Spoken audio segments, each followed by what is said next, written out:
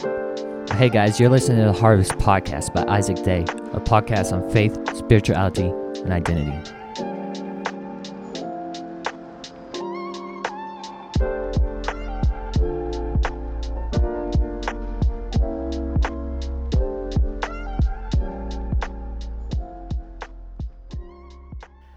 Hey guys, welcome back to the Harvest Podcast with Isaac Day. In today's episode, I want to talk about isolation, which to me, this feels extremely fitting with the recent events going on in our country, along with the racism and the coronavirus. And I just want to start off by saying, if you're listening to this, I just want you to know I care about you. I want you to know I love you. I'm praying for you, even though I may not be able to see your face or know your name. I just want you to know I'm spending time each day just to pray for the listeners that are placed on this podcast, whether you're listening on Apple Podcasts or on Spotify or Google or on YouTube with the video. I just want you to know I'm praying for you. I care about you, and I hope you're doing well. I know times can seem rough, but God is still at work like never before. He's not given up on you. He's not forgot about you. And it's just time for us to turn our ears and our hearts to Him. It's time for us to listen and rest in His presence. Now is the time to obey what He is commanding us to do, which is simply what I want to discuss a little bit here today. I want to dive into a verse in Proverbs 18, verse 1 specifically. I want us to explore this verse because it isn't referring to the type of isolation that we are currently in now.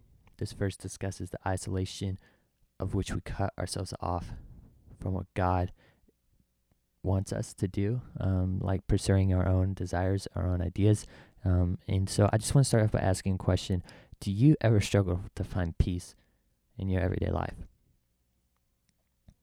See, now I know this is something that I've struggled with in the past when I try to do things my own way, when I feel like what I'm doing is something good, it's going to benefit people, it's going to benefit me, and then I become stressed, I start to worry, and I just struggle to find peace, and it's because I didn't submit that to Christ.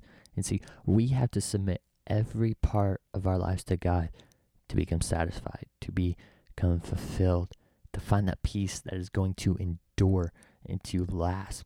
See, worldly things will give you fun, it will give you enjoyment, but it won't last.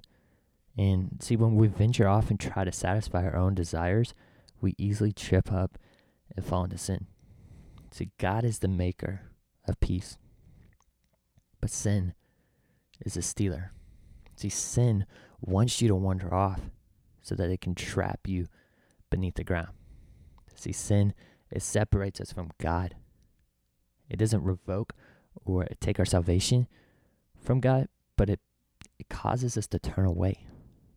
It causes us to separate and become distant from what God has planned for our life, what He's intended for us to do. And if we don't align ourselves with God's truth, we will steer off into our own desires and we will find ourselves in a place of self-righteousness. And it becomes more about me and not about Him. Becomes more about, how can I make myself better and not the people that Christ has called me to serve. And we become self-isolated. See, Jeremiah 17, verse 9 and 10, it says, God searches your heart. God knows your heart. And see, your heart is deceitful on its own. But when you let God have your heart, it becomes made whole. It becomes reborn. And see, there is a correlation between an increase of sin and an increase of isolation. See, the more detached we are from God, the more we settle for sin and decide good and evil for ourselves. And so we can see this in biblical stories. I mean, take Adam and Eve in the garden, for example. They made their own decision of what was good and evil, and it led to a lifestyle of sin, shame, and isolation. See, they had everything they needed, but in one small moment, they threw it all away. See, that's how easy it is. One single moment and everything can disappear. It can vanish. It can be lost. Have you ever heard someone say the saying, that won't be me, or I won't get addicted, or I'm better than that. Hey, well, news alert, you're not. See, sin will capture you too. Sin is stronger than our hearts when we're on our own and to become right with God. See, as humans, we are really good about making our own decisions and becoming distinct from God's order. And we are good about making our own choices until we're at the bottom of the pit, begging for someone or something to get us out, to pull us out, to save us. And simply, that won't be me, I won't get addicted, or I'm better than that becomes your fantasy. A path of self-isolation is destructive. And we can see in the Bible when God wiped the earth with a flood because the people chose their way. Their way was supposed to be best, but it was actually just their fantasy. See, there is a time, though, when self-isolation can be good. When you choose to do it for the right reasons, such as resting, shutting off technology or things that, cause you to have worry, cause you to have stress.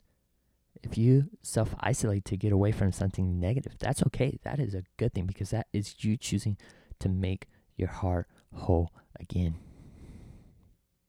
And we see many times in the Bible when Jesus did this, when he would go off by himself and he would pray and spend time with the Father to simply connect and receive the Father for himself. It was intentional. His isolation from the world was intentional so that he could be made whole again. Because see, Jesus didn't function off of other people. He didn't function off technology like we do or worldly things. He functioned by communing and being in the presence of the Father himself. See, we have to be able to do that. We have to be able to be fine alone. We have to be able to, be fine with our own thoughts and not to be dependent on other people's thoughts or on other people. Because when we become dependent on people, we simply make them our God. And we live, breathe off what they say or do. We become isolated in their presence. See, isolation is when we become codependent on the world and cut ourselves off from the Father.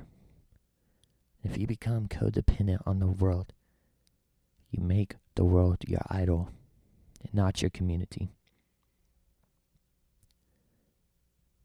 And then when we self-isolate ourselves from other people, we simply say that they're not enough. And we make ourselves our own God, our own decider, our own creator. And I'm not saying that there are some people that you don't need to isolate yourself from, because there are people that we don't need to be around. I'm talking about when you do it as a whole, as a collective, when you shut yourself out. And see, there are numerous verses and sayings that go along with this, such as this one. He who lives in the world will die in flesh, will die in vain. But he who seeks the Lord will be born again in righteousness. See, I want you to jot this down on a piece of paper or something. Is that the enemy wants you to make the world your God, not the creator, your idol, so that sin can bury you in isolation, so that you can become dependent on what the world wants and what other people want. And I want to be real with you for 1 second. The enemy's best line of defense is your weakness, your struggle, the thing that has been on your heart for weeks now that you just can't seem to get off your chest, the thing that has started defining you. See, the enemy knows where you're weak. The enemy has studied you. He studied your friends. He studied your family. And he knows the things that you care about most. And he wants to take those away from you. He wants to destroy them all until you become dependent on the world, on him. See, the enemy of isolation knows you. And simply saying, that won't be me.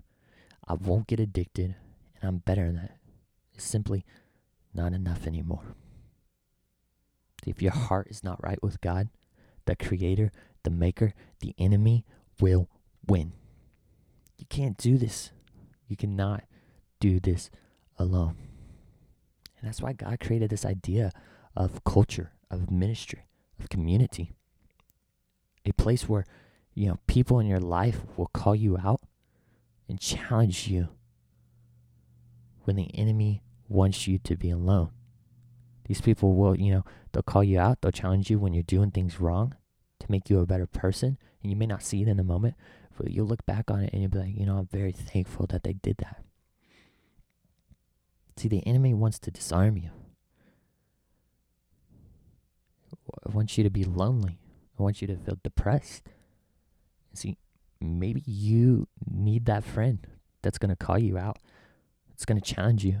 Or maybe you need that motivation to go be that friend, to be a listening ear, share words of wisdom because you know someone who's struggling. See, we are called to be the body, the hands and feet. And if we only worry about ourselves, my friends, that leads to a life of self-righteousness where it's more just about me. I want you to look at this verse in Galatians 6:2. It says, bear one another's burdens. And then in Psalms 133, it says, how good and pleasant is it when we live in unity. So you can look around and see a world that is living for themselves because they're hurt. They're in pain. And see, sin bears just as much fruit as spiritual truth does. Sin is self-isolation. It bears things like depression, anxiety, and a heart that worries. But that can be corrected with a heart that is full of love. A heart that is willing to give up its own ways for the Lord. See, the main question about this is, what fruits are you bearing? See, John 10:10 says the enemy came to kill, came to steal, and came to destroy. But Jesus came so that we could receive an abundant life. See, if you're hurting today, if you're struggling with isolation, if you're struggling with your thoughts and your feelings, give it to the Lord. Simply say, God, this is yours. I can't control this. I can't overcome this on my own. And the only way I'm going to do it is hope through Jesus Christ. See, I just need to ask you, are you ready to give up your own way for the abundant way?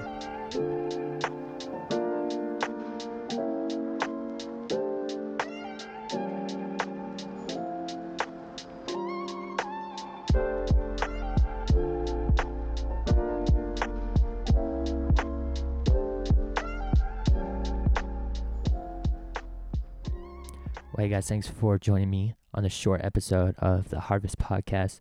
And I hope this inspired you. I hope that you took some things from this podcast today that you will cherish, hold on to, be reminded of. And if there's ever anything we can do for you, just please reach out to our team. We are always here for you. We love you. We care about you so much. And we can't wait to join you for next week's episode.